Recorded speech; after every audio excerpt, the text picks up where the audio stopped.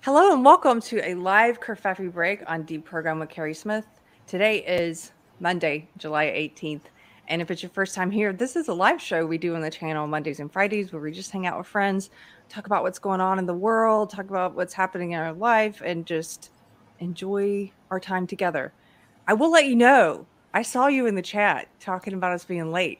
And there is a siren that goes off in my town every day right when my podcast starts. So I use that as a convenient excuse to start a few minutes late. I'll have you know so you don't have to hear it. Anyway, I'm just joking with you.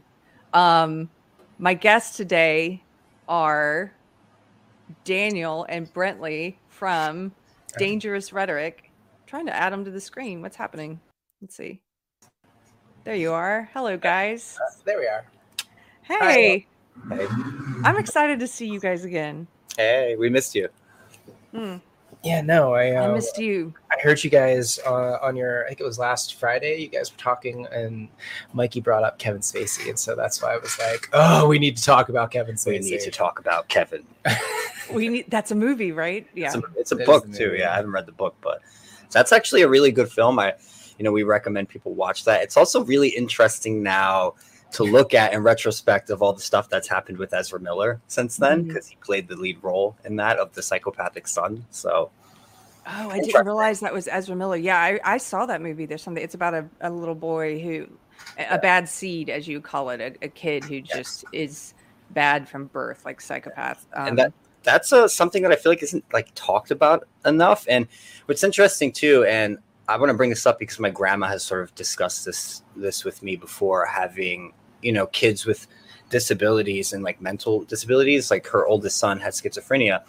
And one of the things that, parents contend with when you deal with something like that, like some kind of character disturbance or mental disorder that your kid has, is you ask yourself, is it me? Did I do this? Is it my fault that they turned out this way? And I think it's an important question to ask when it comes to the question of evil and psychopaths and that sort of thing, because it isn't always.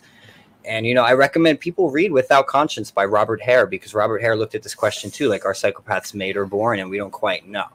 We know that the environment can determine the type you get. So how violent they are or manipulative as opposed to how charming.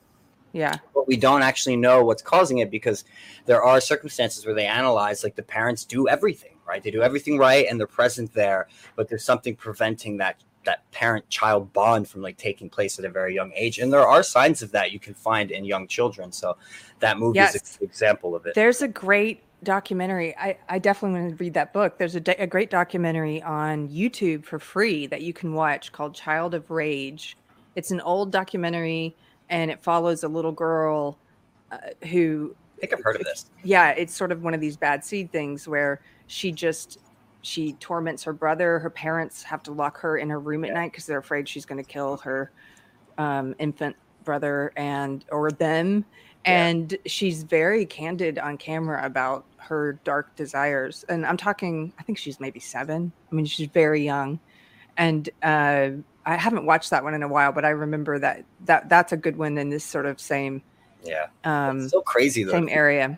Because it's what does cause that? You do have to ask, and to see that sort of thing manifest in a child too is a particularly difficult thing to contend with. Yes, and there's a lot of taboos too when it comes to diagnosing people, children, with stuff like psychopathy. Do you lock them into it, right? And then is it a self-fulfilling prophecy if you do that? But at the same time, it's there are still signs and symptoms you can see very young when clearly there's something not right there, where the kid is lacking the full conscience.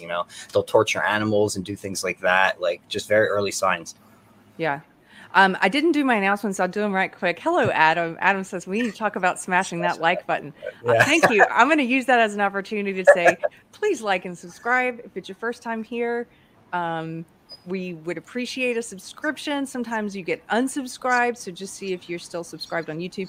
And if you want to support what I do on financially, you can do it on Subscribestar, Locals, or Patreon.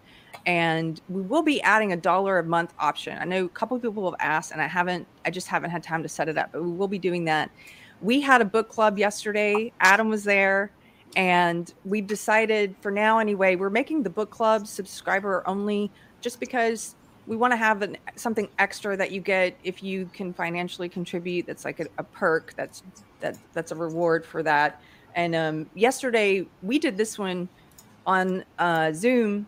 It's called The Real Anthony Fauci. We're not going to be putting it on YouTube because we know we'll get a strike. And in the very contents of this book, it talks about how, all these different doctors. It's just about the past 2 years and all the colossal mistakes that were made at the direction of Anthony Fauci and a lot of times Bill Gates. And it's full of scientific studies, references. It's by Robert Kennedy Jr. And I can't recommend it enough. It's like basically encyclopedia of everything that unfolded the past 2 years. Gotta check that out. Yeah, you have to. It's so and there's so much stuff that happened that we forgot. Like I forgot some of these things. I'm like, that's right, they did do that. It's a lot of shit though. Yes. Look, so many things transpired in the last 2 years that it's very easy to get lost in the miasma of like what happened. Like I'm still like kind of a little shell shocked, and it's like I'm still getting over it, and I'm sure most people are, Yeah, it's so much to process, and it's so when it's put all in one book like that, so solid. He also goes into the history of, what Fauci did mismanaging the AIDS crisis, and also pushing drugs for big pharma back then, AZT, and same thing he did with COVID, which is to try and deny people the ability to get cheap, affordable therapeutics to actually treat the disease. We talked about that on our show before, actually, with Juana Trian. I don't know if anyone follows her. Go check out. I love Juana. We chatted about that very in depth, and this was actually a really big observation she made, as someone who knew a lot of gay men growing up on Fire Island and stuff and seeing the effects of the AIDS crisis. But she started to see the parallels, and it like freaked her out.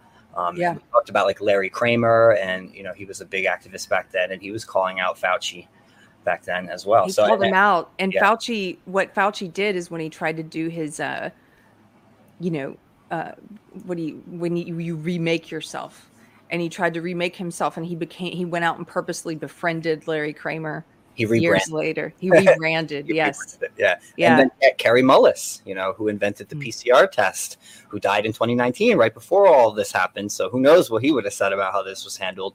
But he was also very critical of Fauci, and he thought the guy was a crook. He was saying this in the 90s. Yeah. Well, there's stuff in there about them testing. I can never pronounce it, but the one drug that they were pushing, remdesivir,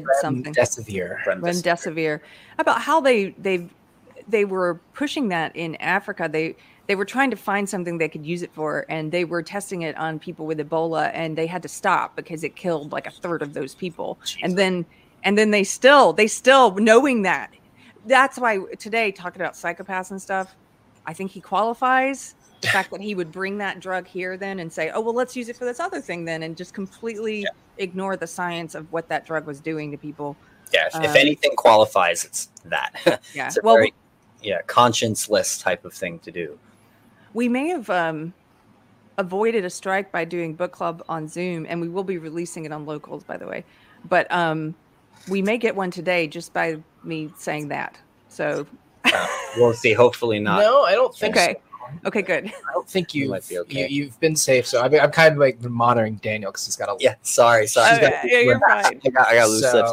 But I want to check that book out, man. And Robert Kennedy is one of the people we would love to talk to on the show as well. That would be really fun to have a conversation with him. He's so busy. Pick his brain. Yeah, I'm sure he's busy as hell. But man, he's been such a voice of reason in all of this shit. And frankly, I think his father would be proud of him, and I'm sure his uncle would be proud of him too. So, yeah, he's faced, and a lot of the doctors he covers in here just faced absolute character assassination, defamation, censorship, and these are all esteemed doctors with, amazing qualifications, and who. Just to try and the way that they're able to try and ruin people like that, no matter where they're coming from, even someone like Robert F. Kennedy try to ruin him. It's like he was put on some most dangerous person list. Crazy. Because his book is a New York Times bestseller, it was selling off the shelves, and with nothing but attacks against people want answers. People want answers. After all of this shit that we've been through, I think, I'm not surprised that all that book is flying off the shelves, because I think over time more people have kind of woken up and realized, like, oh, I got played. What just happened over the last 2 years? Why is everything going to shit? Like, is it really what they said it was? People want answers. Yeah. What else was I going to say? Oh, this is just a personal note before we get started with the topics. I'm in a good mood today, and I just wanted to share this with you. Everything's going to be okay, guys. So it's been a weird time. It's going to be okay. Everybody's got their own trials and things they're going through. I just had coffee with a friend 2 days ago who's going through some crazy, horrible, traumatic stuff. I know people going through all different kinds of traumatic things, and I'm going through my own version of that, or have been for a couple years. Same. I have some friends who are, and it's going to be okay. It's fine. Look, and some of this stems from my faith. So if you don't believe in God, maybe you'll just not. Even if you don't believe in God, I'm here to tell you, I do, and you're fine, and God's got this. I know it's cheesy, but it's true. You know what though? I needed to hear it. So even if other people didn't need to hear it, I needed to hear it. So I appreciate you saying it. It's gonna be fine. Okay. That's all. My husband was gone for 4 or 5 days. He just got home yesterday in time to do book club with us, and it was like, he's back home. I'm happy. We got these car problems, whatever. Also, so it doesn't matter. It's everything's good. The little things, man. Hey, by the way, before we start, you guys, Daniel and Brently, people can follow you at Dangerous Rhetoric. Yes. Here on YouTube, they can check out your website. And Amy's here today. Hello, Amy. Maybe she can drop your links in the chat. She already did. Oh, great. Yeah. And you guys were one of many people, in addition to Professor Michael Rechtenwald and my friend Nina Infinity, who suggested that I read this book. In fact, you gave me a copy of this book, Political Ponerology. Have a feeling we're going to do this one next. I've got a few suggestions from people, but I want to read this so badly. I think it's called The Science of Evil, Psychopathy, and the Origins of Totalitarianism. And it's just right at my alley. So I think we probably might do this one next. So if anyone is interested in knowing a little more about that book and the story of it and what it's about, go on our channel and check out our episode with Harrison Cayley. He's the editor of the book, which was published under Red Pill Press, and we had a long discussion about it and what exactly it's about. So check that out. It might intrigue your interest a little more and make you actually want to pick it up and read it, because we think it's important for sure. That's why we keep recommending it. We brought a bunch of copies of it to the Better Discourse Conference in Texas, and we handed some of them out over there as well, because we just think it's a subject that's not looked at in this way, evil that is, in a more categorical, organized, scientific way, and not just simply leaving the problem up to theology, right, and philosophy, which are perfectly valid ways to also approach the problem. But Lobachevsky, what he argues in the book is that perhaps we're limiting our understanding by only looking at evil simply through that lens, and not trying to approach it in, say, a more categorical, scientific manner, right? Looking at the brain, looking at brain chemistry, looking at trauma, and those sorts of things. I just dropped a link in the chat for anybody who wants to watch. Go bookmark that episode or whatever. It's a good episode. We talk about all the cluster B stuff too in general, that Josh Slocum typically talks about on his show Disaffected as well. Oh, it's funny. I don't see the link in there. Did you put it in the right place?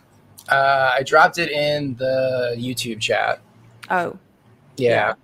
It's not showing up for me yet, but that's okay. It may just take a second or something. I think it's Big Raj. I just wanted to say thank you.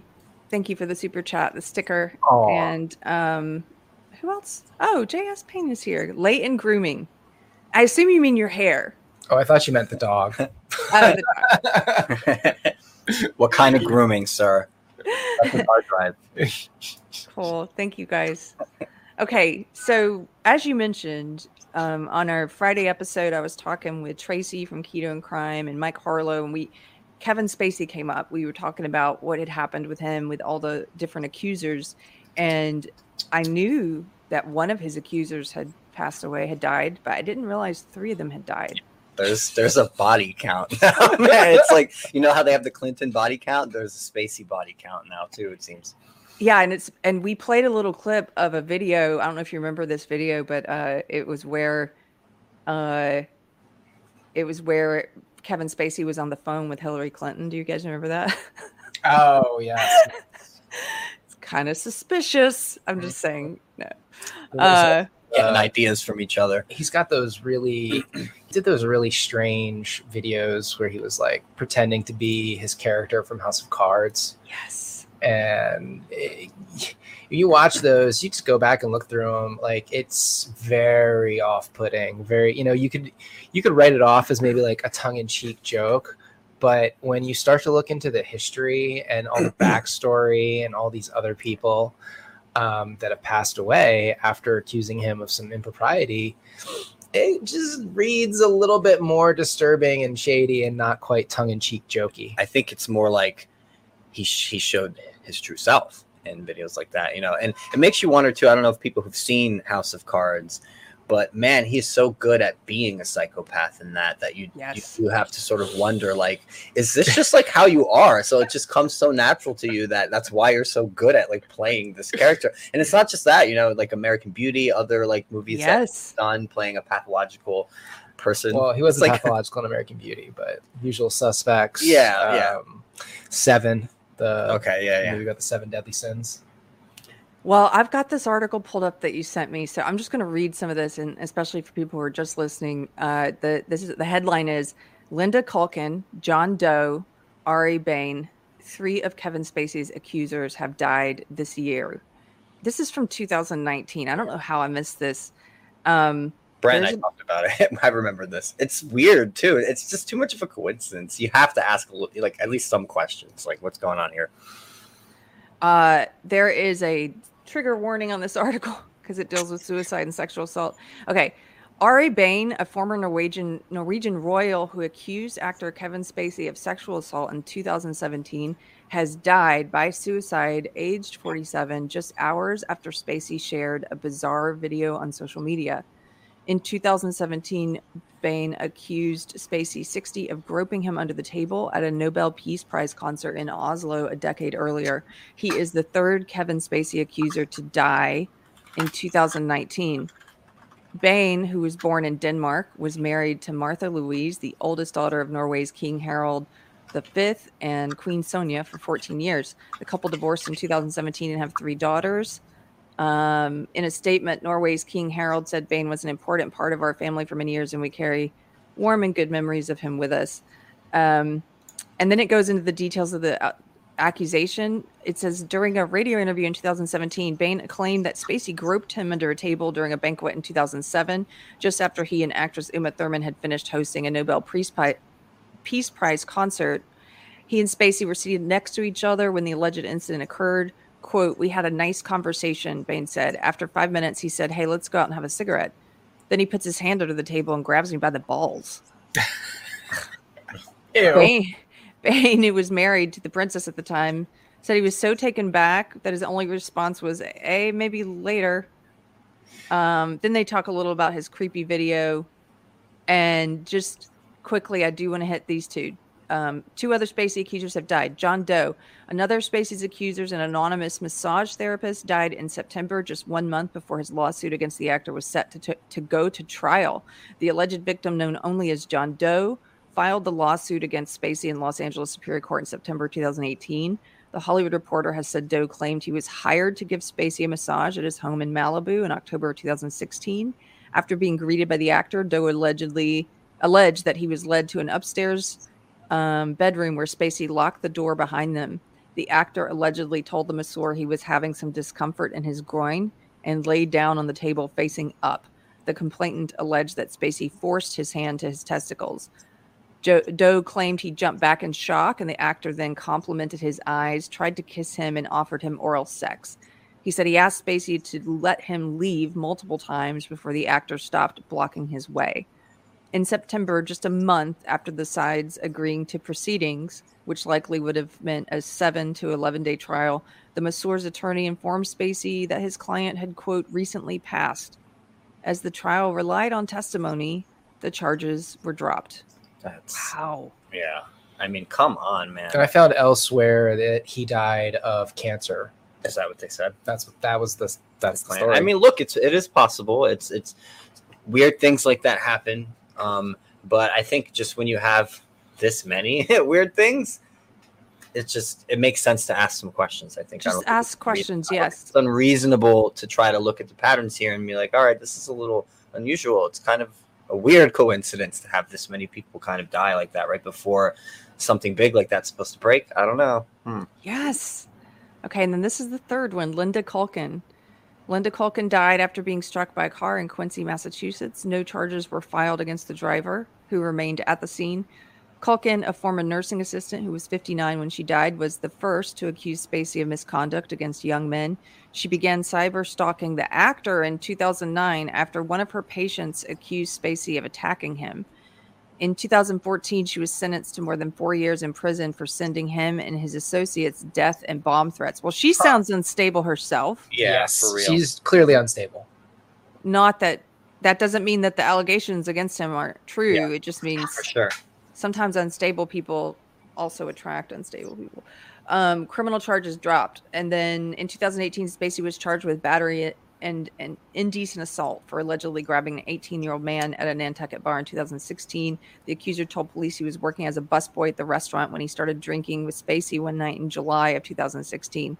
After both men had several drinks, the young man claimed Spacey put his hand on his thigh, unzipped his pants, and rubbed his penis for about 3 minutes, according to the court documents seen by the New York Times. The young man said, according to a police report, that Spacey was trying to take him home, but he escaped after telling a woman he thought Spacey was attempting to rape him. The lawsuit was dropped, quote, with prejudice in July, meaning it will not be refiled. It is not known if a settlement was reached. And then other accusations. In October 2017, Rent actor Anthony Rapp accused Spacey of making a sexual advance towards him back in 1986 when Rapp was 14 years old. In response, Spacey said he, quote, has a lot of respect and admiration for Rapp and that he did not recall the incident the Broadway star described. Quote, if I did behave as he describes, I owe him the sincerest apology for what would have been deeply inappropriate drunken behavior, and I'm sorry for the feelings he describes having carried with him all these years. Following Rapp coming forward, a slew of other men, including Harry Dreyfuss, the son of actor Richard Dreyfuss, made their own accusations against the actor. Dreyfuss wrote that Spacey fondled him when he was 18, despite his obvious discomfort and indication that the touching should stop. More than 20 additional allegations were also connected with Spacey's time as artistic director at the Old Vic Theatre in London. 6 allegations of sexual assault by 6 different men, ranging from 1996 to 2013, have been lodged against Spacey at Scotland Yard in the UK. Variety reported that Spacey was interviewed by police about these charges in May. No charges have been laid. Of course, this is from 2019, this article. But thanks for letting me read through that, just to remind people. You know what's crazy though? When all this broke, Spacey used it as an occasion to then come out. Yes. And he used that coming out as a way to kind of just excuse his behavior and just I don't know, sweep it all under the rug. Oh, it's just, I was in the closet and I'm a gay man and look at me, I'm so oppressed or something. And man, it's not a good fucking look for us. Well, he's Mike and I talked about this. People will try. Okay, so if they're accused of groping and sexual harassment and so, like a Harvey Weinstein, they can't fall back on that sort of. But I'm a member of a protected class. But that's what Spacey did. If it's gay harassment, then they can come forward, and it's so gross because then they actually use the fact that it was gay harassment to try and cover up the fact that it was harassment and it was inappropriate. But put forward just kind of closet in this sort of, they mask it in this sort of, I'm coming out, I do have something to confess. I'm gay. And then it's like, what does that have to do with the sexual assault? It doesn't. No, if anything, it revives that stereotype that gay men are all predators, and it's like it made us just look bad. Yes. It's not, and the ones who can't fall back on that, like Harvey Weinstein. Do you guys remember his first sort of non-apology letter that was an apology letter statement? Do you remember that? No. So I do, because I was fascinated by what he was trying to do in that he couldn't say, hey guys, it's time for me to live authentically as myself. I'm gay. Because it was all women he was assaulting or at least coercing to have sex with him. So what he said instead was he still tried to cover it up with something. And what he tried to do was remind people of what political tribe he was in. And he was like, I'm sorry, but I really oppose guns and I'm really for stricter gun control. And I'm going to dedicate the rest of my life and fortune and career to getting the NRA, out of politics and doing something. I know. Classic deflection. That was in his apology. It was like, what are you talking about? Who cares about your gun control stance? So dumb. Yeah. What a weirdo. Yeah. Yeah, and that's Anthony Rapp was the first person who came forward. So Okay. He was 14 at the time. I think it was like 1986 when his assault, I guess you could call it, went down. He was at a party. Now, this is what he alleges. He was at a party at Kevin Spacey's apartment in New York, and they was the youngest person there, and as the party sort of started to wind down, it sort of ended up being just like he ended up alone with Kevin in his bedroom, and Kevin sort of like drunkenly picked him up and like threw him on the bed and then like laid on top of him, and then eventually he was able to like wiggle free and leave. And that was what. Oh, and he also said that earlier in the evening that Kevin Spacey had grabbed his behind, given him a right proper squeeze. So those were the early allegations. And then after, how old was he? 14. Wow. In 1986. Yeah, and I think Spacey was 26 at the time. So he himself was a young man, but still, it's not. Yeah, that's a big age range there. There is a big age range there. And then on top of that, it was so then after he came out, it was like the floodgates hath opened, and because of the nature of the Me Too movement, all of a sudden there were all these men saying Me Too, Me Too, Me Too. And before you knew it, he lost his deal with House of Cards. He just recently lost another movie like 2 days ago, something called 1242, which I think was about Mongolia and Genghis Khan. That he was set to star in, and I guess the publicity around his UK. He was also recently, the same day he was in the UK, he has, for those 6 charges against him from, I think it's 6 different men, he pleaded not guilty to each charge, and they've set the date for, I think it's June 2023. So we're going to have to wait a good long year before that trial comes around. But that's in the UK. And then there's his trial with Anthony Rapp is still in process too here in the United States.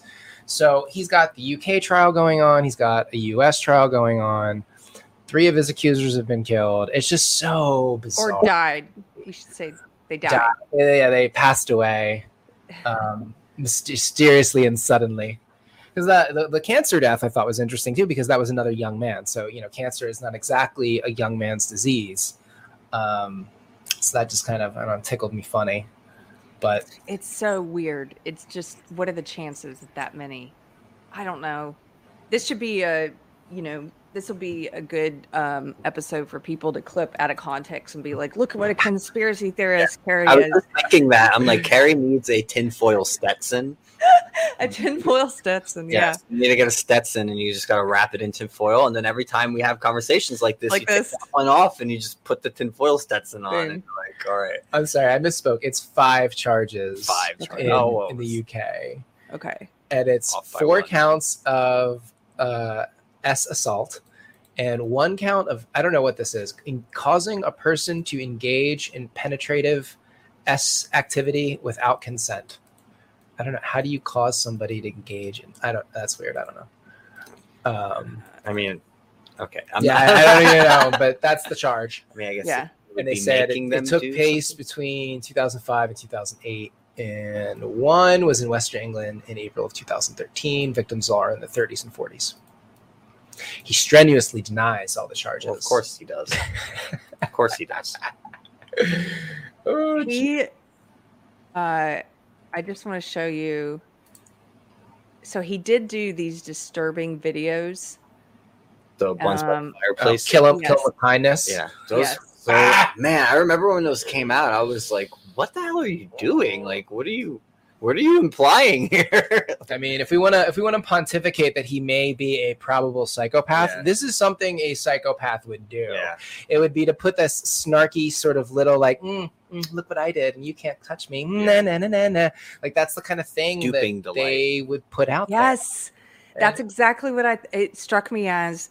He is pretending to be his character from House of Cards. Yes. So that he can actually admit things kind of in a smirking way about what he's done. I don't think he's pretending. I think he's admitting to you, I am this character. Like, this is who I actually am. Well, he wants to be that guy. Yes, and you can't do anything about it. Like, this is who I really am on the inside. Whoa. There's a lot to do about it. Do you guys ever watch? I like to watch some of the body language channels. Oh, I love her. Body language ghost. Okay, I'm gonna put this on the screen for anybody who's not familiar. Do a Kevin Spacey. She did do one of him in the courtroom, and just let me play a little bit of this one. I'm not sure which part we're at, but I think we're right before she analyzes his smile. It's almost like he realizes the cameras are on, and then he puts his mask back on. Like he pulls an Amber Heard. Yes. Being removed from the courtroom. So, by all means, sit and do not interrupt these proceedings. And with respect to the press, we have the pool cameras up here, and other members of the press. You just saw it. Go back. Just did it. Observe, but do not interrupt these proceedings. And with respect to the press, we have the pool cameras up here, and other members of the press. If you have your So there you saw it was falling. He's keeping it pretty good because it's not actually completely falling. And then he's able to redirect attention, looks over to where the judge is talking about as if he actually really needed to. It's just a distraction technique. And I mean that in the sense for as much as he moved. Looking over, yes. But to move that much is just a distraction technique. It allows him, though, to give the excuse to open the eyes wider with his eyebrows, because that muscle's getting tired. Laptops or your telephones, you can communicate with them. And yeah, so in this video, she's talking about how it's straining him. His muscles are strained because he is doing, and if you watch the whole thing, I think she's right. He's sort of got this mask of I'm not bothered on the whole time, but he's having to fake it because he's upset. And so he's sort of like... And then she's watching him, and it starts to fall. It starts to fall like he's getting tired. And then he'll put it back on. Like, this is cool. Everything's cool. Oh, Kevin. Tisk. And it is truism that in the gay community, there are certain spaces that are lower in consent. And there, as it is with men, there is a lower standard of consent. And there is sort of an expectation of active denial if you're not sort of interested in what's going on. But it's clear that with Spacey, that he has very similar patterns of behavior, at least the patterns that have been alleged are very similar to one another, where he tends to grab, heterosexual men, underage men. These are men that would be vulnerable should, something about the interaction come out. So that in and of itself is a little striking to me. It reads as predatory as opposed to just the normal, bumbles of, are you interested in me or not? I'm trying to figure it out. Like, how do I make a move without making a move? Like, there are moves you can make without grabbing some dude's private area. And, it seems that he almost had, got used to that and tried to use that as an excuse when he came out, instead of being like, I'm gay. This is normal for us. We just grab each other all the time. No, sweetie. No, not like that. and not in those contexts either. Like, how did you two meet? Was it a little under the table grabbing? No, we met on Facebook. We're so boring. So boring. Modern love story. Mutual friends. Yeah. Okay, let me take this one off the screen. Is it worth us watching? I mean, I'm enjoying this topic. Is it worth us showing people some of the crazy video he did, or no?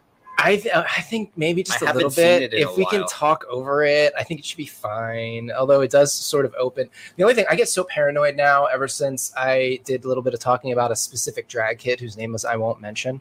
Right.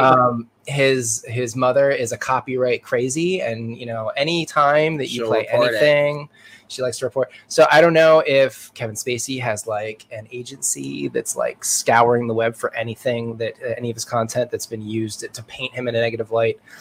But it's possible. It's not. You can always appeal based on fair use, but that takes time.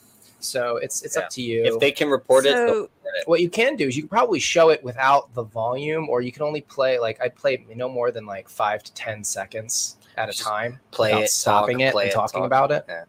Yeah. Okay. Let me just play then a couple seconds. I'm just going to pick a random part. By the way, before we put this up, you should just play the part that says where you kill him with kindness, because the way that he says it is so creepy. Is that at the end? I think it is towards the end. Okay. Before we bring that up, I'm going to tell an anecdote, a story. Now, this is secondhand, but when I worked in entertainment, I worked at a couple different management companies before I started my own with my partner, who's a music manager, but I managed comedians. I worked at a couple companies that had music managers there and music clients. I know of a story of a straight musician who had his own thing happened with Kevin Spacey.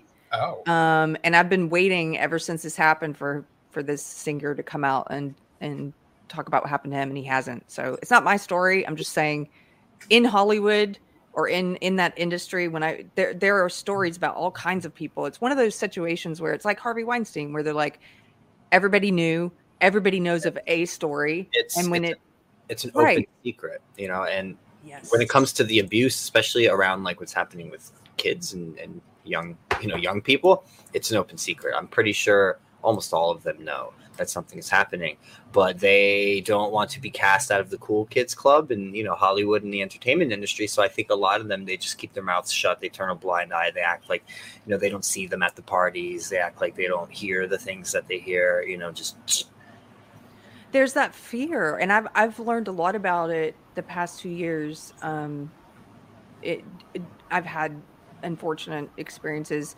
that the silver lining of which have been a few, and one of them is learning how it is that people, I guess it's human nature that a lot of people will not speak up. They always think they're the type who will, but when they're in that situation, whether it's out of fear of becoming the target of this person, the target of someone like Harvey Weinstein, for example, being frozen out of the industry, being frozen out of Hollywood, being defamed and disparaged, or sometimes it's out of fear and sometimes it's out of just greed, where they want something. But I think a lot of people will just stay quiet. And I used to not be able to understand that. I understand a lot better now. I'm like, oh yeah, that's what happens. And that's why these people usually, they don't have the big come up and stay like Kevin Spacey had, like Harvey Weinstein had. Without Me Too, there were a lot of pitfalls of Me Too, but one of the good things is I think they did manage to nail a couple of these predators. For sure. Yeah, no, I think that's important.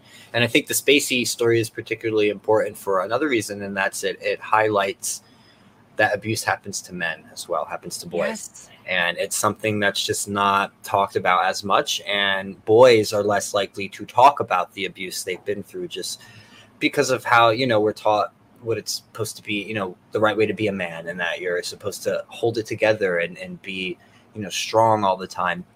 That it's particularly shameful when you're a male and you're abused, whether it's by another male or by a woman. It's just particularly shameful for men to be able to admit that. Right. I think you're right. That's also why the Johnny Depp and Amber Heard thing was important. Yes. Same reason. Same reason. Okay, let's show a little bit of this. We'll see where we're at. Miss me? Oh, wait. You never actually saw me die, did you? What is this? Conclusions can be so deceiving. Oh my God. Miss me? So weird. Wait, no, that's not it. Tried to separate us, but what we have is too strong. It's too powerful. And after all, we shared everything, you and I. I told you my deepest, darkest secrets. I showed you exactly what people are capable of. I shocked you with my honesty, but mostly I challenged you and made you think. And you trusted me, even though you knew you shouldn't. Also, can I just say, as someone who's from South Carolina, so his character that he's playing in the show House of Cards and that he's playing here, he's he's supposed to be from the poor part of South Carolina. I think he's supposed to be from Gaffney, which is very close to where I grew up. And he doesn't talk like a Gaffney person. He talks like the elite plantation owner, Charleston, kind of like the deep money South. Yes. And so he studied the Southern accent, I guess the South Carolina accent, but he picked the genteel one. However, maybe that's because the character Frank would have faked his own. He would have wanted to have a genteel accent. Do you think? That's what I was going to say. You know, he would want to appear more as someone from that class bracket as opposed to someone more from the poor South. The YouTube thing, so I can see the YouTube chat. Yeah, you wouldn't have Frank's character talking like, you know, come here, bring me that beer from the kitchen, will you? Like, it would be like, Bring me that beer. I'd like to be your president. I like to be your president. Yeah, this is like a whole like double like I am Frank Underwood thing. It's another way of sort of like almost coming out of the psychopathy closet a little bit. Yeah. Yeah. Just strikes me as weird. But that's what I think it is, though. That's what I think it is. I'm telling you, I think he's just kind of showing us like this is actually who I am. So cat's out of the bag now. Let me find the Kill Him with Kindness. It might have been, he did 2 of these, right? Yeah, Christmas one. So that was the one of him sitting next to the fireplace, I believe. Yeah. And that one I remember very clearly. That was the one that also aired like the same day, like hours after I think it was Ari Vine that killed himself. Wow. Yeah. That's so weird. So the timing there was just really sus. Okay, we're going to share this one, guys. Here we go.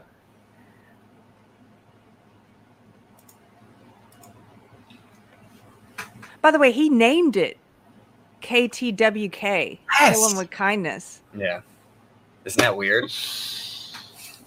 Oh, it's too hard to hear him.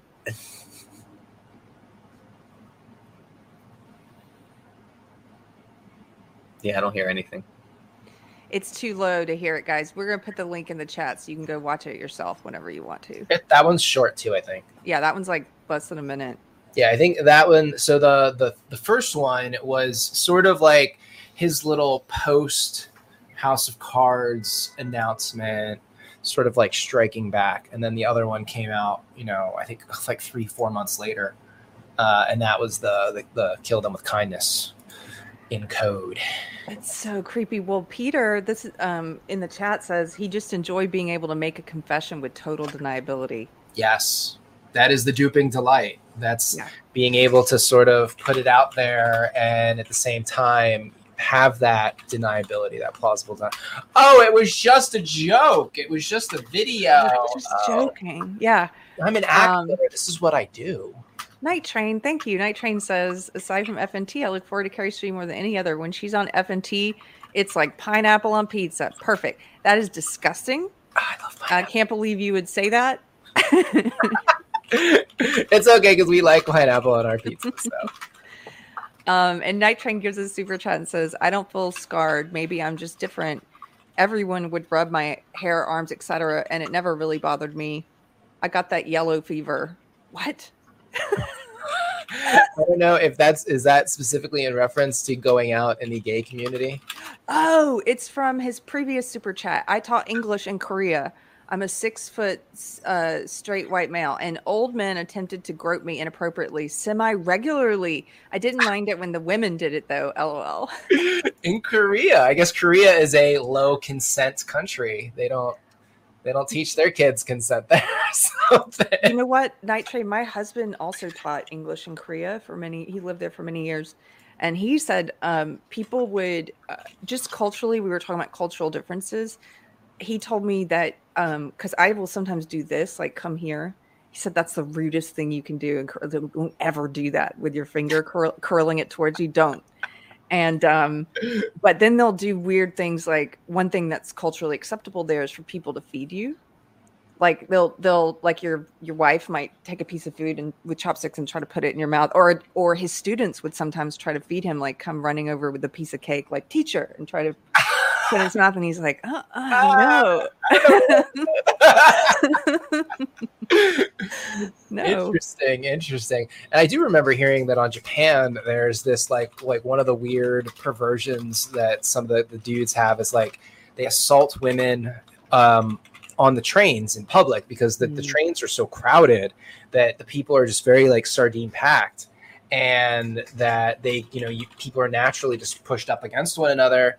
And there's these dudes that really, they get their jollies on making women in these public spaces feel uncomfortable, such that then they won't cry out. They feel, and a lot of times that, it's something as simple as them being like really close and like breathing, maybe like on her ear or something. And that can have like as much of a psychological effect on, the individual woman because of the culture and the way that, women there are much more reserved. It can psychologically impact them in much the same way as an actual like physical assault. So. I believe it. It's. I think culturally, there's a lot more of the that sort of subway flasher / the upskirt photos, things like that in some cultures. I mean, obviously in New York, there's things like that happen as well. But I think I hear mostly of that happening in some Asian cultures. No, New York, you just don't go on the subways anymore. It's not safe. I mean, we don't like to be on the subway. Definitely don't go by yourself. Don't go by yourself. Go during the day. Don't go to Brooklyn. Stay out of the Bronx and Brooklyn or deep Brooklyn, certain parts of Brooklyn. But, the Front Porch Conservative, thank you, sir, says, I'm not late, not grooming, almost mentally regular. Well, good. And you got a fancy chapeau. I like his hat. Yeah, I love it. He's always got a fancy hat on. Okay. I love it when people have like their faces in their accounts. So because it just, I don't know, it adds like a level of personality. It makes me think, oh, that's a real person, as opposed to just like, I say that in our YouTube avatar is like our cartoon cat. Cat. Getting sniffed by Joe Biden. My current Twitter one too is my cartoon cat, but my Twitter one changes all the time. Same. I'm always switching it around. But I don't know. I think, sometimes people they have particular reasons for being admin online. And this is true. I'm sure sometimes there are very good reasons. But when you're admin online, you're also more prone to saying shit that you probably would not say if you weren't. Well, it's kind of like when I was reading some mask studies back when they started doing the mask mandates. One of the ones I read said, and this makes sense. Careful. Oh yeah. Well, it said this is actually more about behavior and not about whether they do anything or not. It was that when people wear a mask, they had done these studies that your inhibitions are lowered, which makes sense. And it's the same thing online. I think sometimes if you are anonymous, your inhibitions are a little bit lowered. Oh yeah. Then less of a filter. You're more likely, I think, to say something. The keyboard warrior. Yeah. Stupid or cruel, even because you're not going to face any like real backlash or consequences from that. I think it's more common in the youth too, or people that are stuck emotionally at a young age level. I think it was Mike Tyson who said, like everyone's tough until they get punched in the face. And, people online, who, especially when they're anonymous, they say all these big things and they talk really big. And I think people like that have never actually truly been confronted in real life. That's another part of this too. How many of these people have ever actually, been in a fight or been punched? The ones who say threatening things online. Because it's like, would they say those things? Right, to someone, say to their face, if they knew that the potential for that was there too. And I don't know, I'm not advocating violence here, but I am saying sometimes people say shit that it's just like, boy, if you said that in person to someone, you'd probably get knocked the fuck out right now. So you have some audacity to say it, and clearly you can say it because you're hiding behind, anonymity, and you're on the internet. Yeah. So everyone's tough on the internet. Which is kind of like, let's bring it back to Kevin Spacey. Yeah. He can talk tough and, as the character. As the character, exactly. Exactly. I'm sorry I cut you off. I was like, No, yes. It's Yeah. as he likes to put on that character to say what he really wants to say. Yeah. I just read, what is this? I had another tab open here about the movie that he lost. So he's doing nothing right now, right? He has like no. I think he's just fighting these cases. Yeah, he's not acting. He's not, in any shows or movies or anything. Because I definitely haven't heard of him doing anything. No, he's been too busy dealing with his court cases. Yeah, well, that's basically, I think, going to be the rest of his now, life. I couldn't and career. find. I'm not sure when the next date for his civil lawsuit from Anthony Rapp is in New York. I'm waiting to. I haven't seen when the next hearing date is for that. So the court date in the UK is June 23rd. Maybe somebody in the chat can ferret out when the next happening in the Anthony Rapp American case will go down. It's funny that those are the ones that he deigned to kind of address in the media, because of course he would, because they're fellow actors and he considers they're going to be taken more seriously. And so he kind of commented on those. Well, if it happened, I'm sorry, it was just drunken misbehavior. See, that's gonna be a real big problem for him, because now he's pled not guilty, and he's already made an apology. So he's got this very public sort of admission of potential guilt. Mm-hmm. He's already admitted that he doesn't really remember because it was so long ago, and he was probably drunk, or he was drunk. So it's gonna be a really interesting case. I don't think, and it's not federal court. I'm pretty sure it's New York State Superior Court. So there might actually be cameras in the courtroom for that one. So if so, it'll make some interesting law tubing for sure. Mm-hmm. What did you guys just send me? That is the link to his current loss. This is where things stand now. Let's bring this is up. That recent article. This is from 4 days ago, July 14th. So yeah, he lost his role in 2012 or 1242. I'm sorry, Gateway to the West. His departure for the film comes the same date that was set for his UK assault trial. So it was interesting. Clearly they're connected. It happened on the same day. Yeah. For anyone that's just listening at home, this is a Hollywood Reporter article. Can film parts ways with Kevin Spacey amid UK sexual assault charges. Kevin Spacey will no longer be starring in 1242 Gateway to the West. The Hollywood Reporter has confirmed the news of his departure, as you just said, from the film comes on the same day as the date was set for his UK sexual assault trial. On Thursday, the two-time Oscar winner pleaded not guilty to 5 charges against him, which includes 4 counts of sexual assault against 3 men, dating back to 2005. Justice Mark Wall, who was overseeing the hearing at London's historic Central Criminal Court, set the trial date for June 6, 2023. The actor had been set to star in 1242, a historical Genghis Khan drama that was one of 2 Spacey starring features shot at the 2022 Cannes Film Market in May. Directed by Petassus. I don't know. The cast also includes... I just like to pronounce them wrong with confidence. Petassus. The cast also includes Eric Roberts. Right, actually. Christopher Lambert, Neil Stuke, and Guinevere Florence. Wow, yeah. He's probably still facing fallout from this, the fact that these are ongoing. And apparently he was, as it says there, he was the only one on the movie poster. So they must have changed their mind rather loud, because none of this is new information. I mean, all this stuff, I guess it was just the publicity eventually got to whoever is behind the film, and they were like, no, we don't, replace him, find somebody else. Yeah. Listen to this. Spacey is also set to star in Peter 5-8 with those film producers continuing to back the Oscar winner amid the new charges as the House of Cards star attempts to resurrect his acting career following the #MeToo era sexual misconduct allegations that derailed his TV and film roles. So he's still on that one. Yeah. He's on unconditional bail until his London trial, allowing him to move freely in and out of the UK. Yeah, so the charges against him in the UK are criminal charges. So, and the charges here in the US are civil. He's being sued basically because the statute of limitations in the criminal in that situation expired. But in the UK, I don't believe they have really loose rules about statutes of limitations, about, like assault and that kind of stuff. So they were able to proceed with a criminal proceeding against him. So he's on unconditional bail. It basically means he doesn't have, he's basically treated like everybody else. He's technically out on bail, but he didn't actually have to pay bail. He doesn't have any bail requirements. It's just sort of understood that, because of his fame, he's not obviously just going to disappear. Yeah.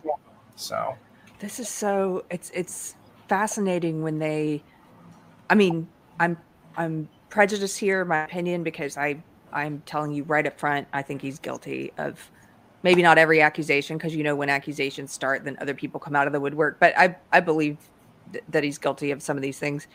And I think that he has some kind of personality disorder. So these are all things these are my presuppositions. Yeah, so it's interesting to me. Like Josh says, diagnose. You yeah. You don't have to be an expert for some of this stuff to diagnose. Sometimes it's just really obvious. Like, call a spade a spade. You don't got to sit there and be like, oh, well, he might be. He probably is. Besides, wrong with saying I can't diagnose anyway. I am not a doctor, so I can say whatever I want. I can have whatever opinion I want, and it's good to have opinions and learn how to spot these red flags of these personality disordered types. It's good to be able to do that.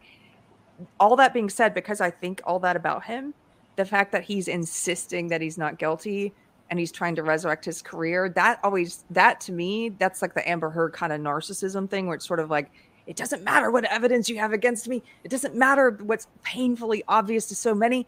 I am going to continue to be out here. Like, they don't have any shame. They think they're going to win. And it's like, look what happened to Epstein, for example. The first time he got caught. What year was this, Brent, that he got locked up the first time? 2000. I want to say 2003. 2003. So it's like he got locked up. He served like 2 years and I think it was something like 2 years. It was probation. Yeah, a really cushy probation. It wasn't probation. I'm sorry. It was like during the day. He was like in jail on the weekends or something strange. And then during the day, he was allowed to go to his office where he would also, continue to meet young ladies. So the abuse continued even while he was under probation and stuff. And even while he was like serving his sentence for being. Yeah. And he continued rubbing elbows with the Hollywood elite and stuff as soon as all of that was over. Kept hanging out with Bill Gates. Kept hanging out with him, until he gets caught again, obviously, later on. Even after, I think in 2008, after he got caught the second time, I think he was still hanging out with Bill Gates. And here's why I'm bringing this up, because,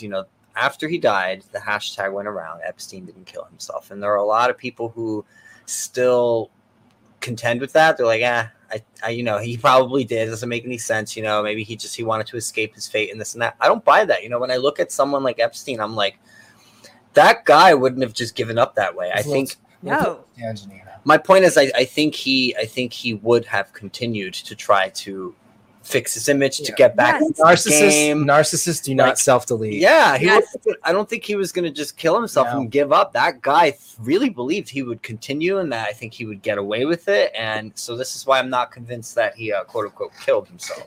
But I'm with you. I think a man like that also, a lot of people think that someone maybe took him out and they presented it as a suicide. I don't think anyone took him out either, because I think a guy like that would have had several kill switches where it's like, if I die, all this info comes out about all these people, right? So I think he's still alive. That's just me. This is the conspiracy. I need my tinfoil hat. I just that's one theory. I'm of a mind that Jelaine isn't actually locked up right now. They have a body. They're paying somebody to be in there for her. She's the one I think has the kill switches set up, personally. Yeah. I think maybe what happened also, Epstein, she was more connected than he was. Well, I think familially. I think she did have the deeper connections to Maxwell family and all that, ties to the Mossad. We went into that on Dangerous Rhetoric. But, with Epstein, it's like, I don't know, maybe he didn't set those kill switches up. Maybe he had such hubris and he was so certain that he would just never get caught. Maybe he did, and people that knew how to disarm them disarmed them. Disarm them. I don't know. I lean toward him being dead, but just being the conspiracy theorist type that I am, and I love to play with those ideas and to speculate into. It's fun, I think, to do that, and you can hold ideas and wear them. You don't have to accept everything that you think about. I think it is an interesting way to look at it, and I have I have no idea, but that's what my gut says. That's what if I were to do a conspiracy theory show, I don't have a lot of stock in convincing. I don't need to convince other people though, so I'm not going to try to. Waffle, thank you for the $15 in. I still don't know what that is. Is that Shekels. Nintendo money? What is it? Shekels. It's an Israeli currency. Yeah. By the way, the not currency Bitcoin. symbol, Sorry. symbol is shekels, not Bitcoin. Sorry. Last time Waffle gave me a super chat, I was like, "Is that? Are you giving me 3 Bitcoin?" No, it's shekels. Shalom, my friend. No, the Bitcoin symbol is a little B with the 2 lines through it. So it's like the dollar sign. It's like the dollar sign. An S, except it's a B with the 2 dashes. So Waffle gives me 15 Nintendo dollars and says Kevin Spacey backwards is Nevik Yecaps, which means absolutely nothing. By the way, the currency symbol is shekels, not Bitcoin. Sorry, greetings from Israel. Thank you very much for the shekels. Sorry for my ignorance. Okay. So did you guys want to talk more about psychopathy and Kevin Spacey? Or I have one other news item I would like to put on the screen. See what you think about it. I think we've run through all. I'm just going through my links here to make sure we did the UK stuff. We went over the 3 people who passed. And then the latest. This is the latest, and this is from April 10th, actually. Okay. This is Kevin Spacey's judge. Lawyers are asking the judge to throw out Kevin Rapp's civil suit against him. Let me see. I can put this link in the private chat if you want to pull it up. Paste. Let me grab this. And then there's the last little bit of Kevin Spacey update we're doing, and then I have something else I want to talk about. Yeah, there's actually another story I'll show you too that is weird and somewhat related, but not necessarily. I'll put that here. You can look at that later. But yeah, this is so where did I put that link? Kevin Spacey, this is the headline. Deadline article from April. Kevin Spacey asked judge to throw out Anthony Rapp's sex abuse lawsuit. To just totally get rid of it. Kevin Spacey has filed yet another motion in federal court in his ongoing battle with actor Anthony Rapp over alleged sexual abuse. Spacey's lawyers asked the judge Friday to dismiss Rapp's sex abuse lawsuit, claiming the allegations made about Spacey's conduct at a 1980 party were false and never occurred. Wow, you're right, though. In his apology, he said if they did occur. Yeah, it's, so that's going to be the rub for him here. And that's why I think he's not going to be able, because had he not done that, had he have just sort of denied from the beginning, that might have been plausible. But since he sort of already publicly opened himself up with an apology, it's going to be interesting to see where this goes. And the thing that annoyed me about this article is that it doesn't tell you what the next step in the legal process is. It just talks about the guy from Nantucket who got dismissed in 2019. And that was so that story, the reason that guy got dismissed, this was so this guy actually survived, but he refused to testify. He was pleading the fifth a lot, and he had some cell phone evidence, text messages or pictures that were deleted from his phone. And because they were saying that he was sort of unwilling as a plaintiff to continue with the lawsuit, so the lawsuit had to be dropped. Now, what I wonder is, because he was this is another John Doe young person, I wonder if they threatened him. If he's pleading the Fifth Amendment, when you plead the fifth, you do that because you think that as a consequence of you telling the truth, you can either suffer you can suffer legal actions, or you yourself could be physically endangered. So I thought that was interesting. He was pleading the fifth, and he was refusing to skip that part. He had to waive his Fifth Amendment rights, and he wouldn't. So that was an interesting end to that lawsuit. There's just so many of these incidents with Kevin Spacey. I find it very hard to believe that everyone is making it up or exaggerating. And we just do a tally, right? Okay, so the tally right now is we've got 5 people in the UK. We've got Anthony Rapp. We've got this young boy here, the 18-year-old. We have the masseuse, the unnamed masseuse who died of cancer. We have Ari Bine, who self-deleted. So right there, that's nine people just off the top of my head. all connected to this. That's a lot. That's why, that's why I think where there's smoke, there's fire.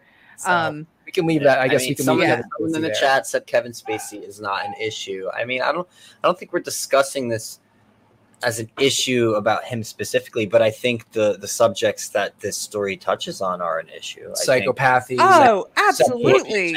And power. Abuse of boys, especially. Again, something not talked about enough. So in that regard, I think the origins of evil. Right. Yes, origins of evil. So I think, what we're doing here, Kevin Spacey is just a sort of jumping off point, like an example, an anecdote about, a much bigger case study, if you will, about a much bigger thing we're talking about that is actually like a series of issues. Right. Yeah. So.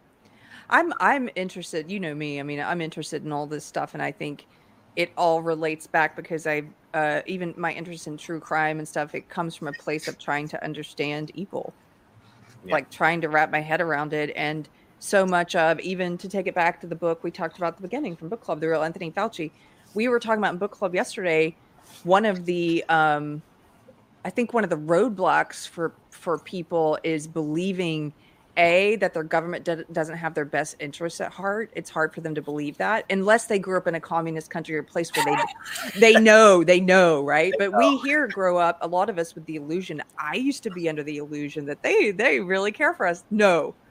But the second roadblock is when you're reading this, there's so much evil that Fauci did that you almost are left wondering how could a person do these things knowing what they're doing.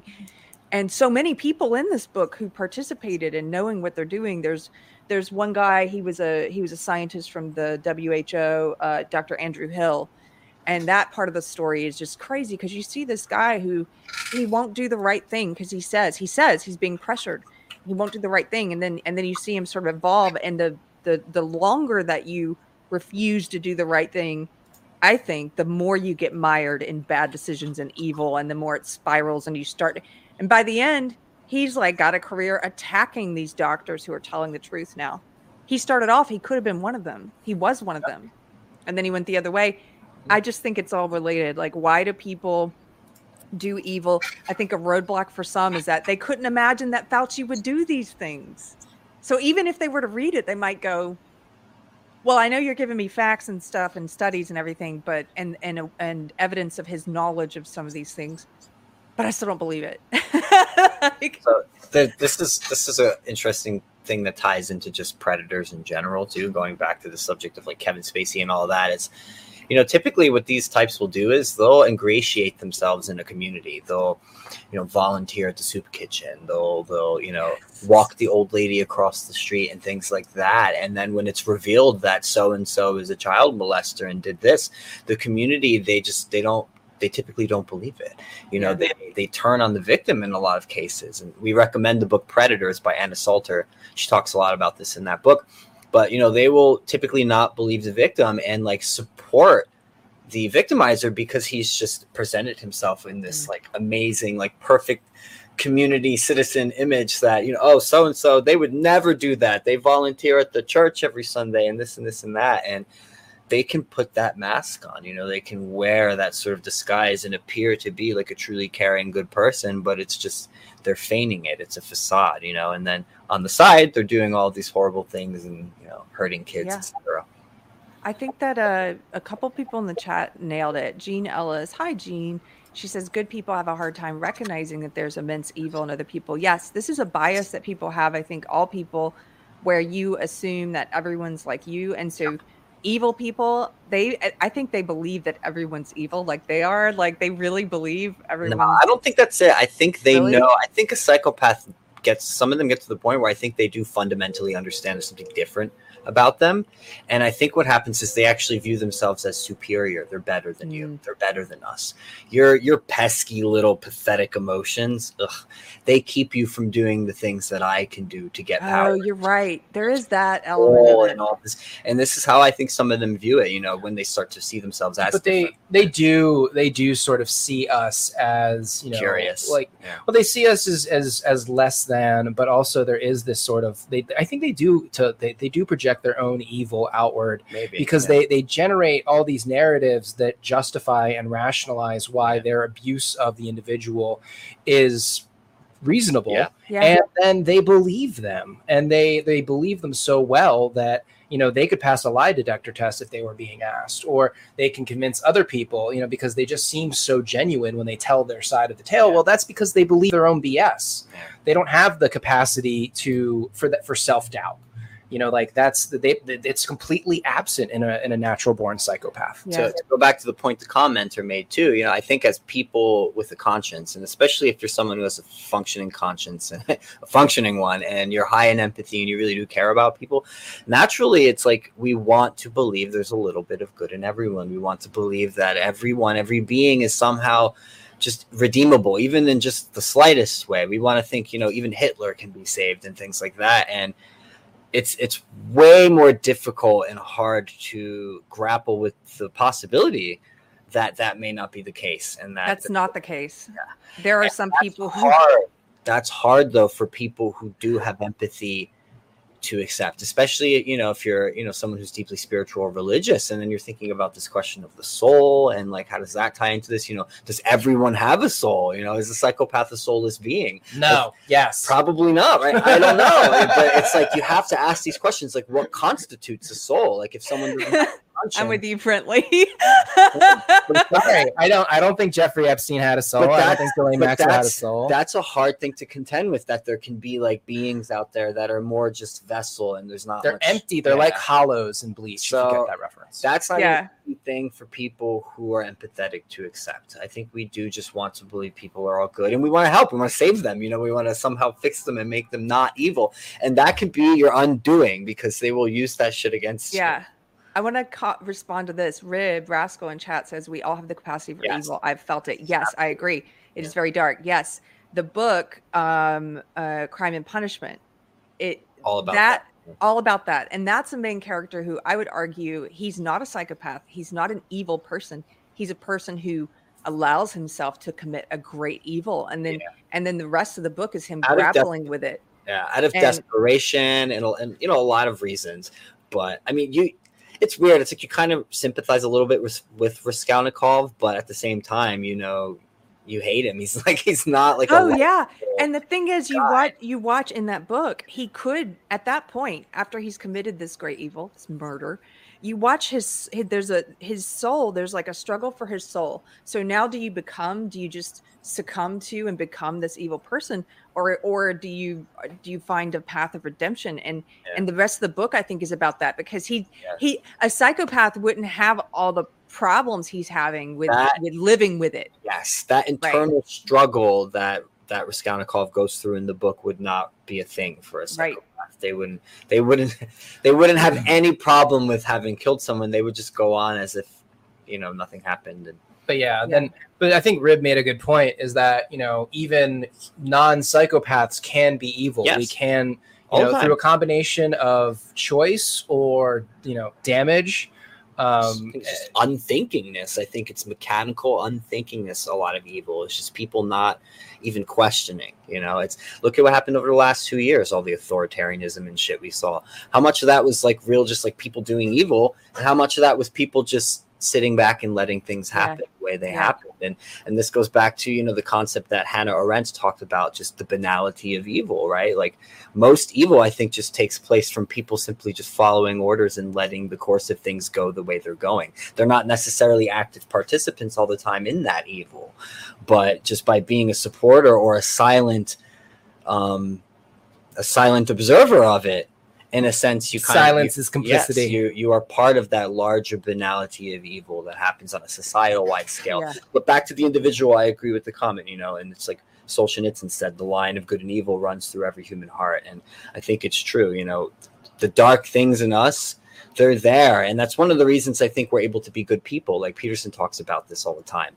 It's because we know the sick, evil shit we're capable of doing to other people, that we know what not to do to other people. We understand, because we know what we don't want done to us. Yeah, Jordan Peterson, Zato gives a great quote from Peterson. I don't think that you have any insight whatsoever into your capacity for good until you have some well-developed insight into your capacity for evil. That's Yep. actually there's a much older quote from C.S. Lewis. It's something like no man knows how bad he is until he has tried very hard to be good. Yeah. And I'm paraphrasing, but it's C.S. Lewis is. I know that Peterson reads him a lot. He's got a lot of great content, Good, a lot of great writing on this stuff. Good quote too by Dion. She put a couple of them out there, but this one's Nathaniel Hawthorne. There is evil in every human heart, which may remain latent, perhaps, through the whole of life, but circumstances may rouse it to activity. Yeah. It's a good one. Yeah, that's a good. Yeah. I'm gonna run to the bathroom just Go real for quick. it. Okay. I think This is one of my. I mean, I love talking about this stuff. That's why I'm excited to read the book you guys suggested. And whoever it was that gave the original comment, I can't find. I'm trying to scroll up, but they were saying like Kevin Spacey's not that important. it's not an issue. Kerfefe. Well, then he says, "Why do I even bother?" Well, thank you for bothering because you actually prompted a really interesting conversation. I think. Yeah, no, for real. I mean, you can have those comments. We don't have to necessarily disagree with how you stated it or whatever, but I mean, we appreciate it. This is the kind of stuff I would be talking about in the room if somebody was disagreeing. Like it's just, I love this stuff. So, but I think I get the point that they were making it with the comment. So let me address it a bit. And I think there's a bit of validity to it. Sure, there are huge, bigger stories and things going on in the world right now besides Kevin Spacey. So if you want to look at it in the sense of that, like comparing certain events and things happening right now, yes, obviously there's probably a million other like very important things we could talk about. But it doesn't mean that the issues that surround a story like Kevin Spacey aren't real issues that are important to discuss. And I think that's the only point I was trying to make. You know, I wasn't trying to say that, oh, Kevin Spacey is a huge important issue that everyone should be more concerned about than everything else. No, obviously not. But I mean, look, if people don't care about the subject, you don't have to watch either. So there's also that. Yeah. Oh, I never justify what I talk about, really. It's like I just talk about what interests I mean, whatever interests you. That's what we do on Dangerous Rhetoric as well. We have a diverse range of things that interest us. It's part of why it's hard to grow the show for us because, you know, we just have such a wide variety of things that we like to discuss. The algorithm probably doesn't even know who to recommend us to sometimes. But, Crime and Punishment. People are asking what book. Yes. It was Crime and Punishment, which is excellent. Yeah. So I'm going to bring up this. I'm going to switch topics here. Notes from the Underground is a really good book too by Dostoevsky. It's a novella, so it's a really short one, but another one that looks at the question of evil in depth. So I am going to change the subject. This is an article that Manny told me about during book club yesterday. Thank you, Manny. I wasn't aware, and I am very excited. CNBC just listed in this article these 10 states are America's worst places to live in 2022, and they listed my state, Texas, is number 2, the second worst state to live in. What? Please first of all, let's get the word out. I'm gonna make some memes. Especially if you have friends in California, please send them this article. I want them to know how awful it is here. Don't come here. It sucks. Stay away. It's terrible. It's terrible. It's so bad. Everybody has guns, and you can't get an enforcement on the ban. It's a war zone. You're gonna die. Be careful, man. Don't go to Texas. It's the most terrible state, and it's the second most terrible state. Actually, so let's read through this together. I'm curious what you guys think of it. We can pause and talk about it because it's really, when I got into the meat of the article, it's really funny how they came up with this list. Key points. In this era of severe worker shortages and unprecedented mobility, employees are demanding great quality of life in the state where they choose to, I guess, move and work. Half of business executives surveyed agree it's important to do business in states with inclusive laws. Okay. But half of them disagree with that then. Like, it's a nonsense statement. Like, what's the point? Like, by the way, I think you're going to see that a lot of this is about ESG, which I know you guys are. Yeah. CNBC's annual America's Top State for Business study considers multiple measures of the quality of life, health, and inclusion. Okay. So it says they're talking about workers demanding a welcoming environment and a great quality of life in the places they work.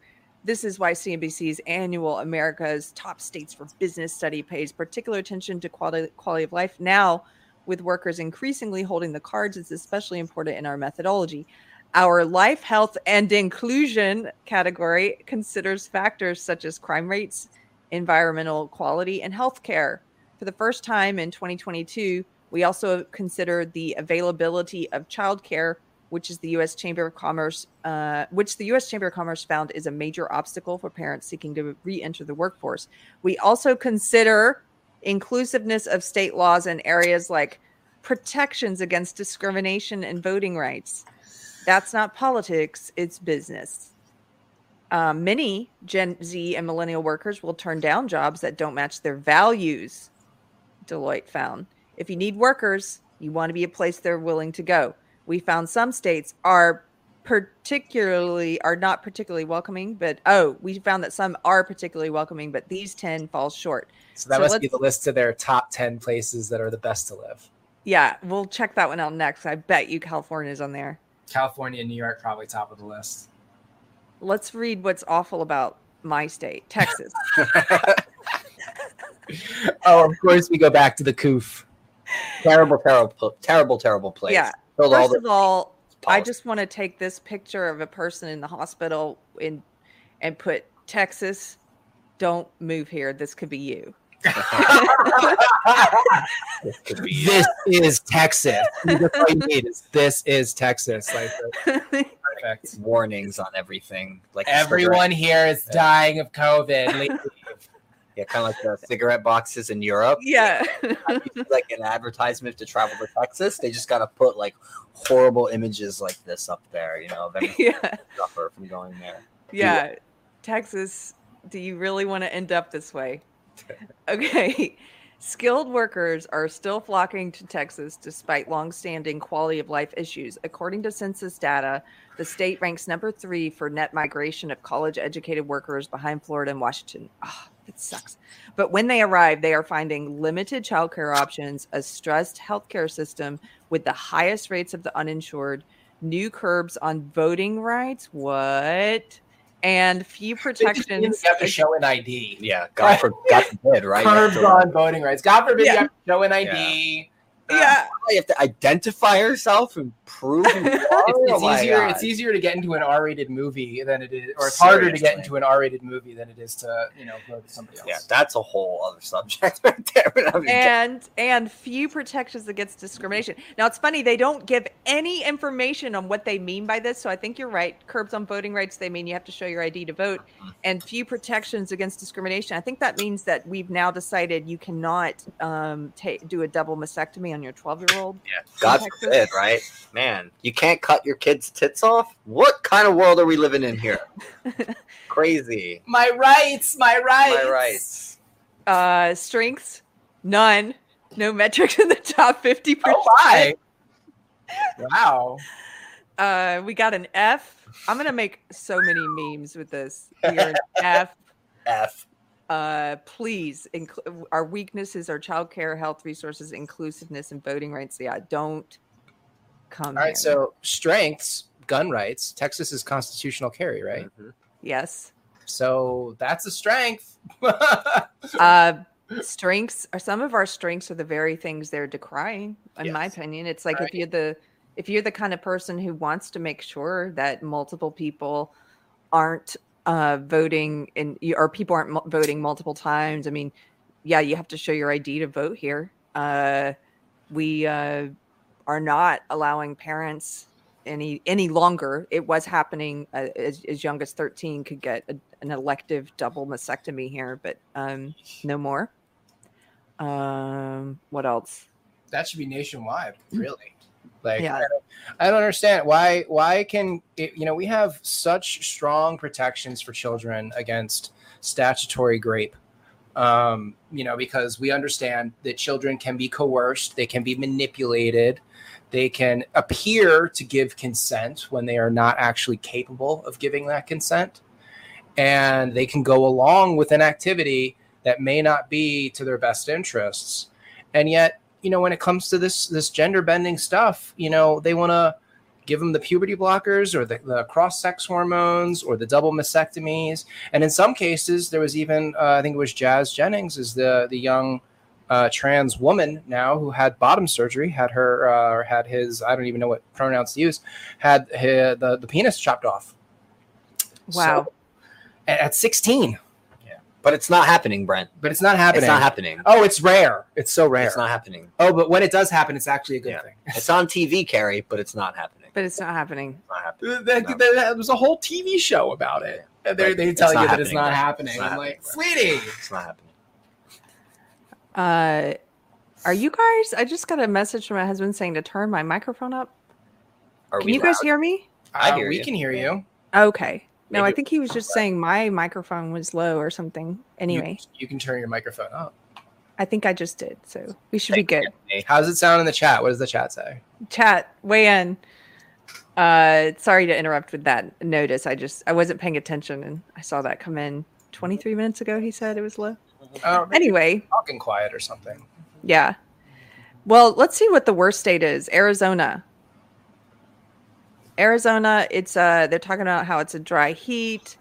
It leads to some of the worst air quality in the nation, according to the American Lung Association. They have 39 high ozone days per year.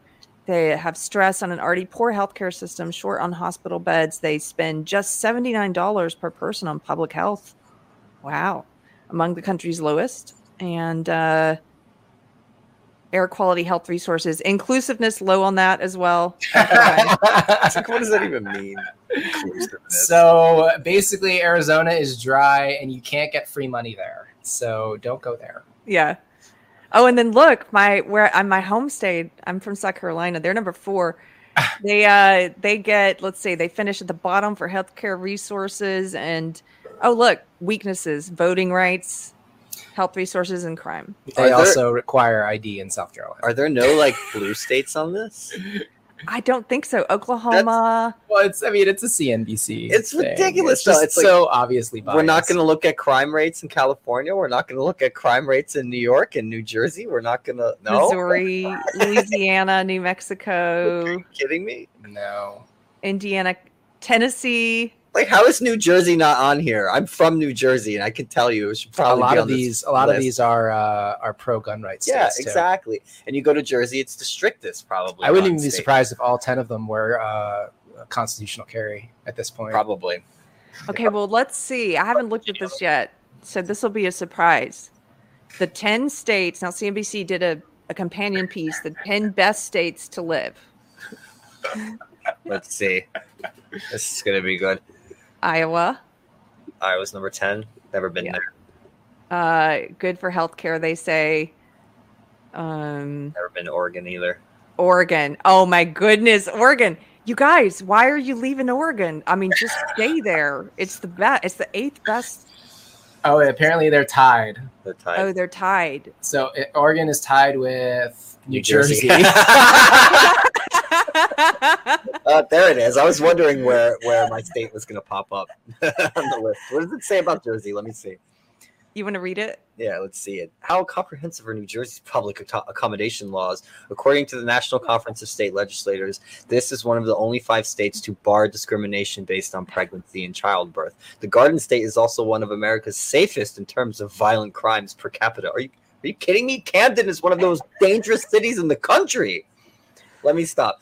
Strengths, inclusiveness, voting rights, crime rate. Crime rate? Again, Camden is one of the most dangerous cities in the country. Newark is also quite a dangerous place. That's why they put it in terms of per capita and not in terms of raw numbers. Yeah. Because if you were to look at the raw numbers of incidents, it would seem very high. But when you break it, put it over the population, it muddles out the effect. Yeah.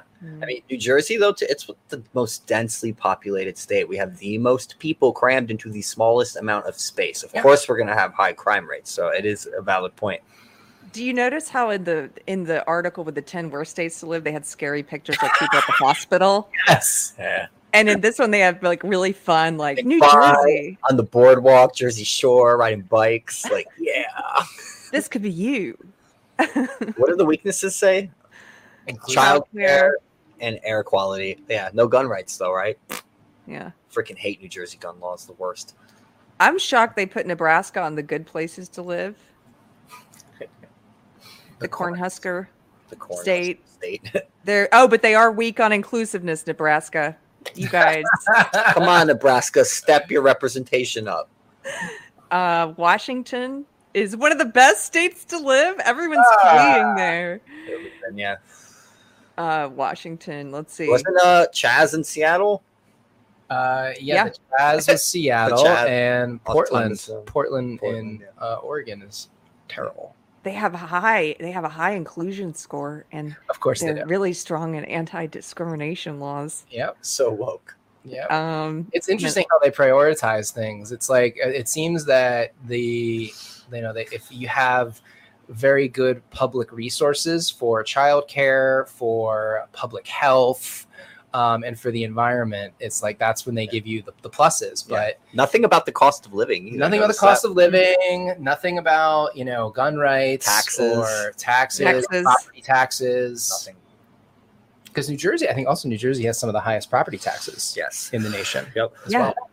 A lot of people who live in New Jersey and have their wealth there work in New York City. They don't live in New York City. Yeah. So they also say Missouri's great. They have a strength as inclusiveness. I don't know what that means. What the hell do they mean by that? They don't include any info on that. Doesn't mean anything. I'm shocked they put North Dakota here, though. Yeah, wasn't that? No, that was that was Whitmer, wasn't it? Didn't they have a light lockdown policies too? Weren't they one of the states who were like, we're not doing this? No, so I think was that South Dakota? I think that was South Dakota. Okay. South Dakota and North Dakota very different in that regard. I have to excuse New York in the background. Yeah, it's just part of our vibe. Sorry, guys. But yeah, no, I think in North Dakota, I believe Governor Whitmer was the governor who the FBI had basically sicked a bunch of assets and informants on thit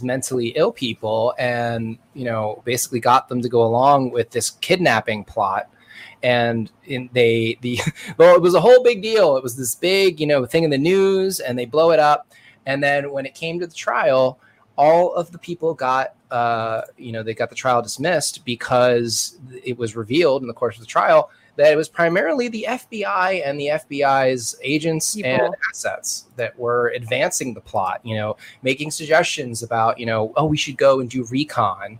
So then they would go and they'd drive around and take pictures or whatever. And that was one of the things that they used to arrest all these men. Well, when it comes out, it's like they wouldn't have done that if it wasn't for the FBI giving them a big old shove. So they dismissed the whole thing because it was entrapment.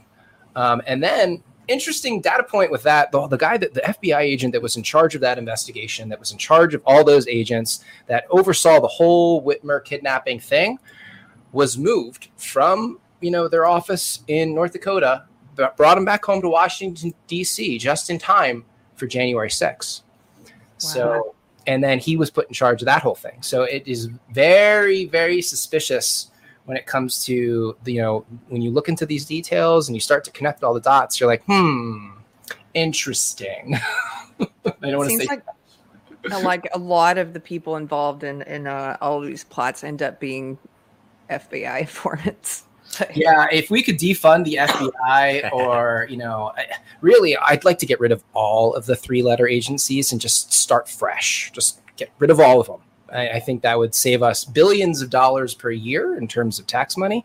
It would evaporate a lot of bureaucracy overnight.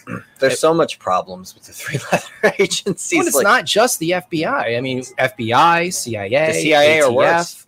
The FDA, ostensibly in charge of protecting our food and drug supply, which they haven't really been doing a great job, have they, folks? Well, I mean, one of the things, Kennedy had to sort of contend with JFK, especially after like the Bay of Pigs incident and all that stuff, was like he started to realize just how powerful the CIA was, like almost like too powerful. It's like, here's an organization that is composed of like unelected officials who have a huge amount of influence in our foreign policy, and they kind of involve themselves in the politics of all these other nations across the world. And they do it without any oversight, typically, even from the president. And he started to realize like all the stuff they were just doing behind his back. fired Allen Dulles, who was the head of the CIA, that sort of thing. And then after JFK gets assassinated, Dulles ends up on the Warren Commission to investigate the assassination. Weird shit like that. So it's like, I think the CIA, I always view them as kind of the, we'll say the strong arm of the secret government. Or the deep state, if you want to use that term. Like, I don't think they're the deep state themselves. I think they're more like they're the secret soldiers in a sense. Yeah. Sent out to keep the power structure secret police. Going. Yeah. I do want to make a correction just to make sure it was very clear that Governor Whitmore kidnapping plot, that was Michigan. She's the governor of Michigan. Yeah. My bad. And that's fine. A couple people in the chat. There's so many things going on, man. It's really hard to remember the details of everything. Well, it's important though, because Michigan is a deep blue state. Yes, absolutely. Yeah, no, good, important correction for sure. Gracias. Hawaii, one of the best places to live, of course. So expensive. It is very expensive though. Tourist spot, Maine. Yeah, I need to go to Maine. I want to go to Stephen King's house. Everyone wants to do. I always forget Maine exists. And Vermont. Shout out to Josh Slocum. Yeah, Josh, voting rights strong, inclusiveness weak, strong, but not as strong as the other metrics. No explanation what that means, but again, it's just this vague, it's high in inclusiveness. How did you come to that? What does that even mean? They don't explain. It's very strange. So dumb. New York's not on there? I'm shocked that California is not on here. Yeah, New York. But I'm a little shocked New Jersey ended up on. I'm like, really? Yeah, you were like, where's New Jersey? Oh, it's on the best states to live list. I'm shocked. I mean, but I'm not. Actually, maybe I shouldn't be shocked. I should have expected that they would try to tout those blue states, right? I'm surprised they didn't have Florida on the naughty list. Yeah, man. What was that? Especially with that whole, parental rights bill. Yeah, right? And then all the hate DeSantis is getting from these types.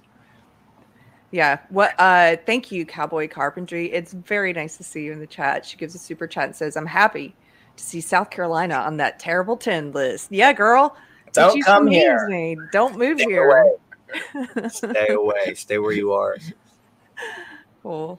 South Carolina is lovely. I need to see more of it. I've been to like Myrtle Beach. I played a show over there when I was like 24, 25, and went on a little tour with friends band. It's lovely. I like Myrtle Beach, although it rained a lot when I was there. Yeah, obviously special place in my heart. That's where I'm from.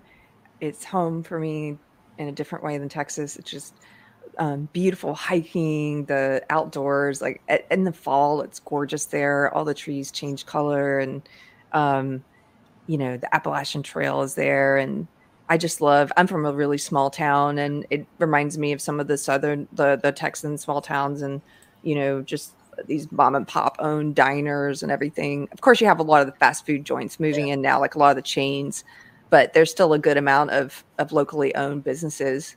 Climate wise, I think it's great. It's kind of, in the middle. It's not so far south where it's like really, really hot, but it's hotter. You have a longer growing season in a place like South Carolina, but it's not like Florida, when it comes to being like almost subtropical.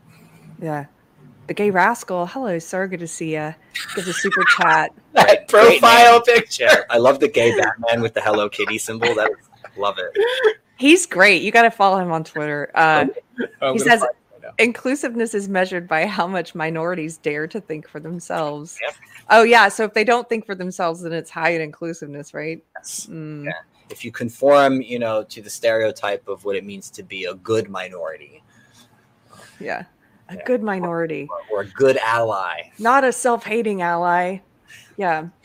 Well, I didn't have a lot to talk about today. I was very curious about the Kevin Spacey stuff. I wanted to highlight the fact and celebrate the fact that Texas is the second worst state to live in, and just make sure to drive that message home for anyone watching. And is there anything else you guys want to talk about? No, I mean, I had fun with this, honestly. Maybe Brent might want to pull something up really quick. I had this one other story. It's totally, out of left field. Oh, this. And it's a loan. It's about Ricky Martin.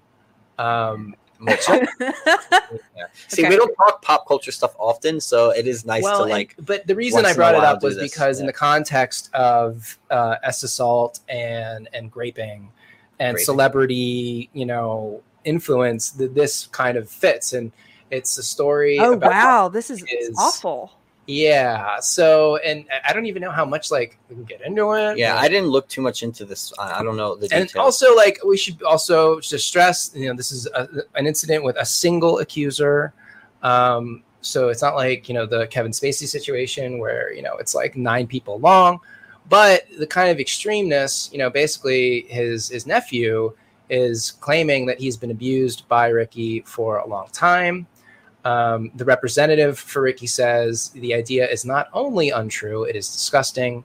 We hope that this man gets the help he so urgently needs. But most of all, we look forward to this awful case being dismissed as soon as a judge gets to look at the facts. So it is totally possible that this guy is just severely emotionally disturbed. Right.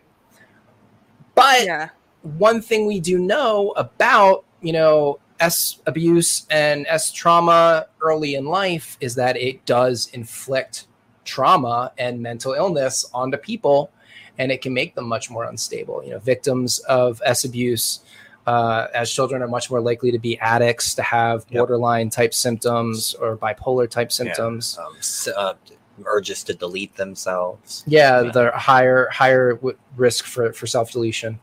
So it was really interesting. And also this is in Puerto Rico, which is a big deal because Puerto Rico takes these accusations very seriously. There are harsher penalties for certain S crimes when the victim is related to the accused. When you're saying S crimes, you mean sexual crimes? Sexual crimes. I've adopted a lot of Jeremy from the Quarterings lexicon speak. Why we've been trying to say delete S crimes, self-delete. I try to avoid the K word that means removed from life. But I'm not, it doesn't always click, but I feel like it helps a little bit. I forget all the time. I'm just trying to dodge anything we can do to dodge the algorithmic bullets in the matrix. I'll do that. Yeah. I had not heard of this. And like you said, I mean, I'm going to wait to see more evidence because I have no idea. And whenever there's just a single accuser, and you have no idea, it could be a crazy person trying to get money. Here's a point too. I thought, as well, sometimes when these stories come out, typically people will say well, why did they wait so long? Why didn't they say anything sooner? And I'm just going to bring back this issue of the abuse of boys and how different it is, especially with men, to have been abused. And then when you grow up, I'm sure, and you're a man, you actually start analyzing what happened in the past. There's a lot of shame and guilt and stuff. And it's just men are less likely to want to talk about those sorts of things. So, lots of years, I'm sure, could go by before an abuser finally decides to say something. An abused person, that makes abused person, sense to me. Decides to say something. But, like Brent said, one accuser. We don't really have a whole lot of details about the Ricky Martin story right now. But also, we don't know if there is any hard evidence to back up these allegations. It's a very new story, but I thought it was just relevant. And fake allegations do happen. I mean, it's a thing, and we Amber Heard, and it's horrible because it just all it does is it takes away from the true victims who actually went through stuff, and it makes people skeptical about everything. It makes them less likely that they want to just believe things off the bat because people have lied and manipulated and harmed others by making stuff up about them and ruining their reputations and all that, getting them locked up even. So well, thank you guys for hanging out and being willing to talk about all manner of things with me. Always a pleasure. Anytime. Always love to come virtually to Texas. We love it. I love hanging out with you guys. I'm always glad to see you. Tell people where they can find you on YouTube or online. So on YouTube, you guys can find us just by searching for Dangerous Rhetoric. Our icon is a cat being sniffed by Biden and a dog looking on menacingly. Yeah, and so we are going to ask for subs because last time that worked, actually. We came on here. I think we got a nice boost of 200 or something. Crazy. So we were very happy and grateful for that. So anyone listening who did follow us, we thank you guys a lot. It's been hard doing this shit and growing it. So we appreciate it. You guys, you're at 807. We're close. We want to hit that 1,000 mark. We can get you to 808. 808. 808. 808. Come on, 900. 1,000. Let's do it. Can we get an 808? Yeah.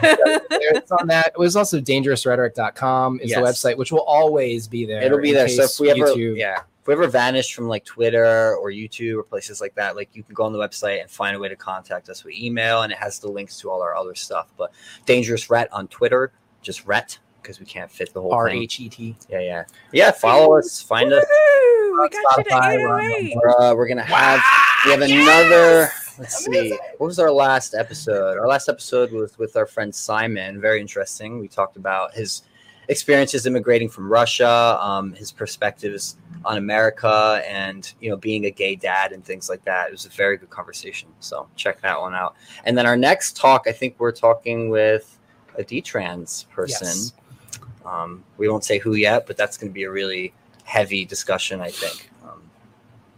Yeah. And you still have up there, for anybody who hasn't seen it yet, you have some of the behind the scenes footage and videos from when we were at New York City Pride together with Billboard Chris and Alex Stein and Mike Barlow. And there's a short, like if you don't have a lot of time, there's a really short, like 2.5 minute video with just Alex and Billboard Chris, and then this random dude that comes out of the crowd to engage with them, and they have a little argument. Oh, well, Carrie talked to that guy for a while too afterward. Yeah, but then there's there's like a 17-minute video. Yeah, with like all the good footage, with all of everything, and you get to see us get heckled a bunch. And that was a fun day. And for people who want to know more about that day, watch our last stream with Carrie. We talked about what we did that day and all of that in depth. Yeah, it was great. Well, thank you guys. Thank you guys for hanging out with us in the chat. Thanks for the super chats. If you're new to the channel, consider subscribing. Go check out Dangerous Rhetoric. I think I'm also going to be on Comics Division's show tonight on his Old Men Yelling at Cars or Clouds show. And I'm not sure what time that is, but I'm supposed to be on that show. So if you guys are around tonight, I'll see you there. Yeah, cool. Thanks, guys. Awesome. Later, guys. Have a good day.